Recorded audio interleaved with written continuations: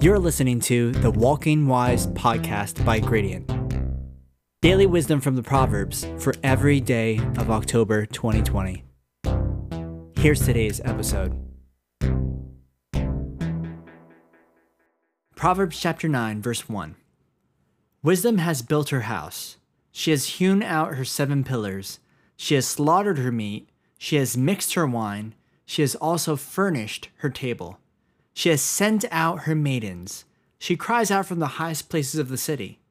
Whoever is simple, let him turn in here. As for him who lacks understanding, she says to him, Come, eat of my bread and drink of the wine I have mixed. Forsake foolishness and live, and go in the way of understanding. He who corrects a scoffer gets shame for himself, and he who rebukes a wicked man only harms himself. Do not correct a scoffer, lest he hate you. Rebuke a wise man, and he will love you.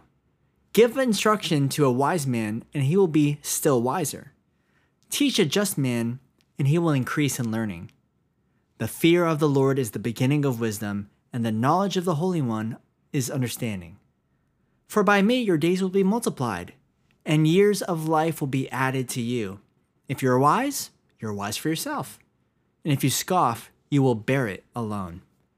A foolish woman is clamorous. She is simple and knows nothing. For she sits at the door of her house, on a seat by the highest places of the city, to call to those who pass by, who go straight on their way. Whoever is simple, let him turn in here. And as for him who lacks understanding, she says to him, Stolen water is sweet, and bread eaten in secret is pleasant. But he does not know that the dead are there, that her guests are in the depths of hell. Both wisdom and foolishness have an allure to them. Wisdom calls out to any who would dine with her, Whoever is simple, let him turn in here. She advertises that she will make understanding available to all so that they can continue to live. A person who walks into wisdom's house sees the vast pillars, the beautiful furnishings, the delicacies. Whereas foolishness also calls out to any who would dine in with her. But her allure is that stolen water is sweet and bread eaten in secret is pleasant. In other words, she offers quick thrills, immediate gratification, but long-term pain and suffering. Sadly, many prefer the house of foolishness than the house of wisdom. Wisdom takes time and humility. Foolishness can be achieved instantly, however. In the center of this passage, we see not everyone wants to be wise. A scoffer hates correction, but rebuke a wise man, and he will love you. Thank you so much for telling me. I had no idea that I was acting that way. I had no idea I'd come off that way. You're having an argument with somebody else, and afterwards you feel like you were fine, you were right, you were justified. But a wise man, he goes back and he asks, was I coming off too harsh? You see, wisdom begets more wisdom, whereas foolishness begets more foolishness. A wise person welcomes correction. We can learn a little bit about something from everyone, young and old. Even people who criticize with malicious intent may offer something that we can use. A wise person saturates their soul in the scriptures. The fear of the Lord is the beginning of wisdom, and the knowledge of the Holy One is understanding. Although, it's important to note at this point that we don't fall into the temptation of looking at the Bible as just like a book that offers great life advice. It may be true, but the primary way that we should read the Bible is that it's the revelation of God and the story of salvation. In other words, it's not just here to make your life better on the outside, in the world. But by reading it, we get to know Him.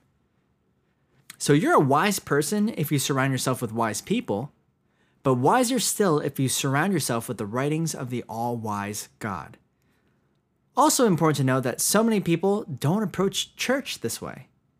They see church as a place where they come to hear about themselves. 5 principles to defeat sin. 3 practices for prayer. 10 ways to better your marriage. 1,000 ways to avoid a bad relationship. But do you remember when Moses was in the presence of God at the burning bush? Moses objected to being used as God's vessel to free the Israelite slaves. He felt he wasn't qualified. "Who am I?" Moses asked. And God's answer? "I will certainly be with you. I am who I am." It's not until we know who God is that we can understand who we are. So many people are lost because they are so focused on self and not enough on God.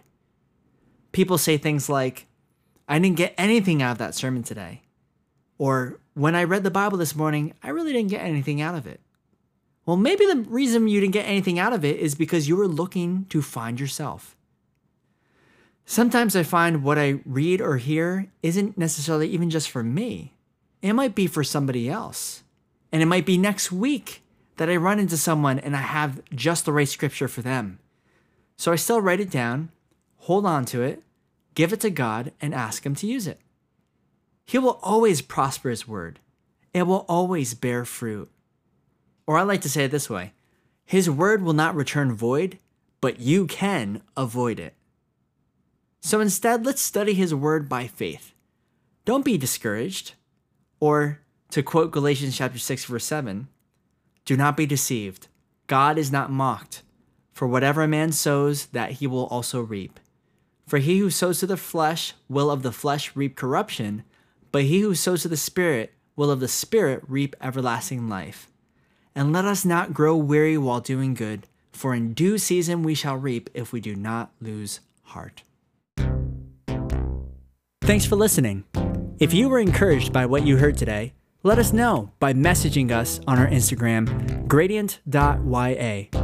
Hope to catch you tomorrow for our next episode of Walking Wise.